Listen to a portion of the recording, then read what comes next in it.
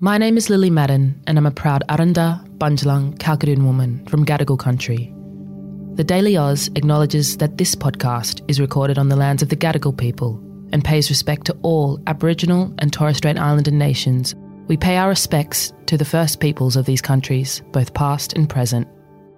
Before we begin, if you want to discuss anything raised in this episode, you can ring 13-YARN. That's 139276. They can connect you with an Aboriginal or Torres Strait Islander crisis supporter 24/7. Good morning and welcome to the Daily Oz. It's Wednesday, the 8th of February. I'm Sam. I'm Zara. There's been a lot of talk in recent weeks about crime and alcohol use in Alice Springs. A crime crisis in the Northern Territory town. There is going to be tragedy in Alice Springs, and I think there'll be vigilante responses. Police say the troubles have escalated in the past 6 months after a 15-year alcohol ban was lifted. The latest news is that the Northern Territory government has announced alcohol bans in Central Australia. We are creating a circuit breaker and implementing temporary dry zones until communities can develop and vote on the alcohol management plans, the community alcohol plans they want to see. In today's deep dive, we're going to look at what led to this decision and some of the context behind the move. But first, Zara, what is hitting the headlines this morning? The Reserve Bank of Australia, the RBA, has increased the cash rate again. So it's now moved from 3.1% to 3.35%. It is the 9th consecutive increase and the first of this year. RBA Governor Philip Lowe said inflation is, quote, expected to decline this year, but remains very high. He said he expects further increases over the months ahead. Meanwhile, to the terrible scenes in Turkey and Syria, and the Australian government has pledged $10 million in aid to those two countries following the earthquakes earlier this week. Prime Minister Anthony Albanese said, like all of the world, our thoughts and condolences are with the people in this region who are suffering at this time. Writer and human rights activist Behrouz Boochani has called for a royal commission into Australia's treatment of asylum seekers. Boochani, who spent 6 years in Australian detention centres, said in Parliament yesterday that the people of Australia have the right to know what the government, both political parties, have done in offshore and onshore detention. And today's good news, more than half of new US electric generating capacity in 2023 will be solar, and that's according to the US Energy Information Administration. In 2023, the most new solar capacity will be in Texas and California. The Northern Territory government has announced it will impose alcohol bans in Central Australia.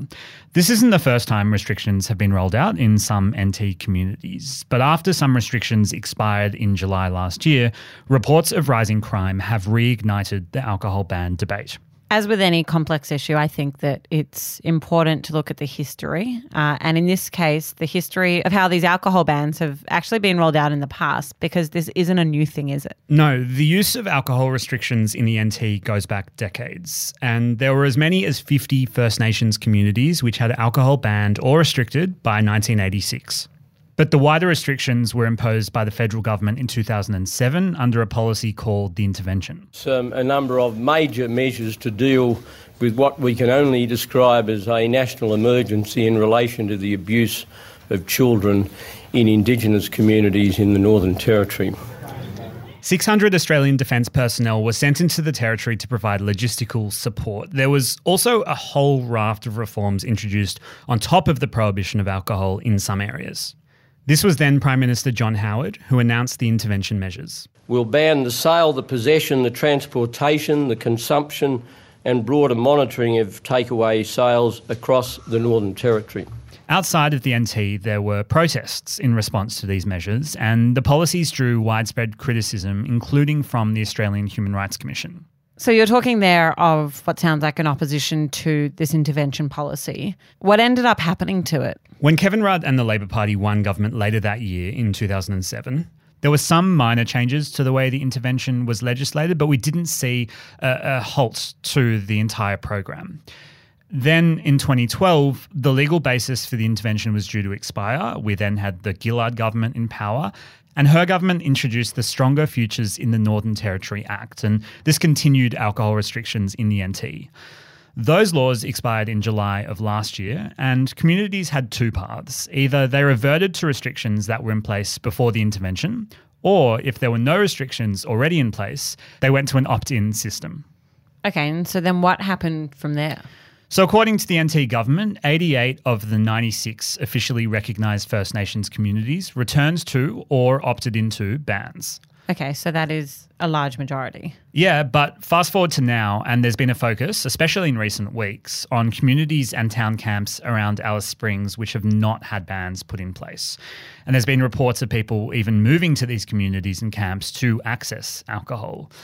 And what we've seen is a significant spike in crime in Alice Springs, and this includes assault, domestic violence, and property damage. The Northern Territory police statistics show a sharp rise in several offences last year, and the stats they have is up to November of 2022. Alcohol-related assault in Alice Springs increased 55%, and domestic violence increased 54%. We saw increases in break-ins, vehicle theft, and property damage. Sexual assault was the only crime category to have fallen in this period, and that fell by 10%. So all of this led some to suggest that the overall rise in crime was a result of the alcohol bans having ended. Okay, so then how did this story re-enter the federal political space, the stuff that we've been hearing in recent weeks? Well, the first move was taken by opposition leader Peter Dutton towards the end of last month. He called for renewed federal intervention in the NT. There is going to be tragedy in Alice Springs, and I think there'll be vigilante responses because people just, the police are throwing their hands up in the air. They're overwhelmed with the amount of work. It's completely unacceptable. He also called on the Prime Minister, Anthony Albanese, to visit Alice Springs. And the Prime Minister should have been there by now, but he should go tomorrow, and I would be very happy to travel with him. And the PM agreed to go. The Prime Minister has jetted into Alice Springs after days of mounting pressure over a crime crisis in the Northern Territory town. The PM and the Chief Minister for the NT met with various stakeholders on that trip in Alice Springs, and immediate alcohol restrictions were implemented for a 3-month period. Darrell Anderson was also appointed to investigate alcohol laws, and her background is in reform relating to domestic, family and sexual violence in the community.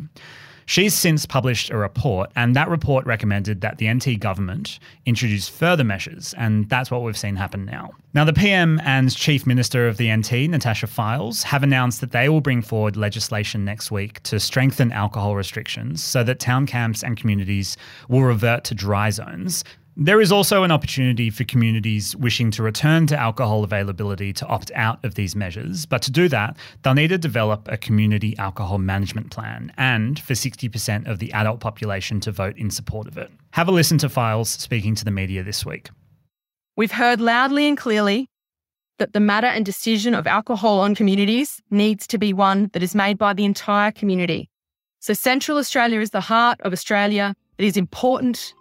And it is important for all of us as Territorians to tackle these issues once and for all. We'll be back right after this.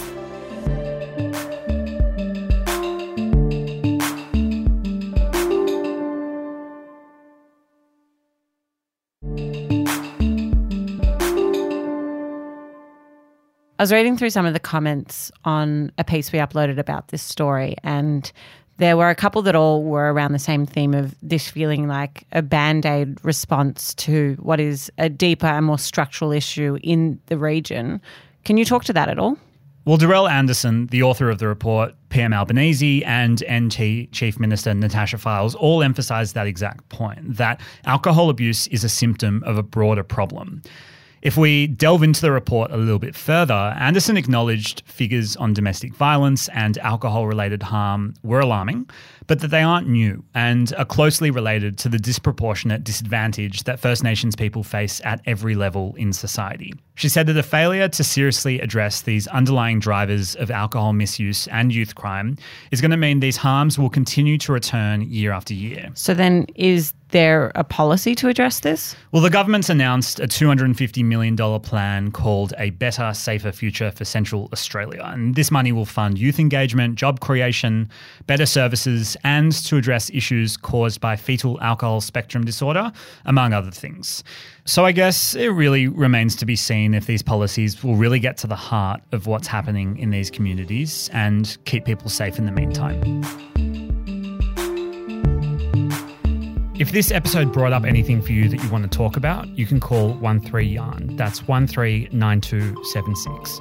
They can connect you with an Aboriginal or Torres Strait Islander crisis supporter 24/7.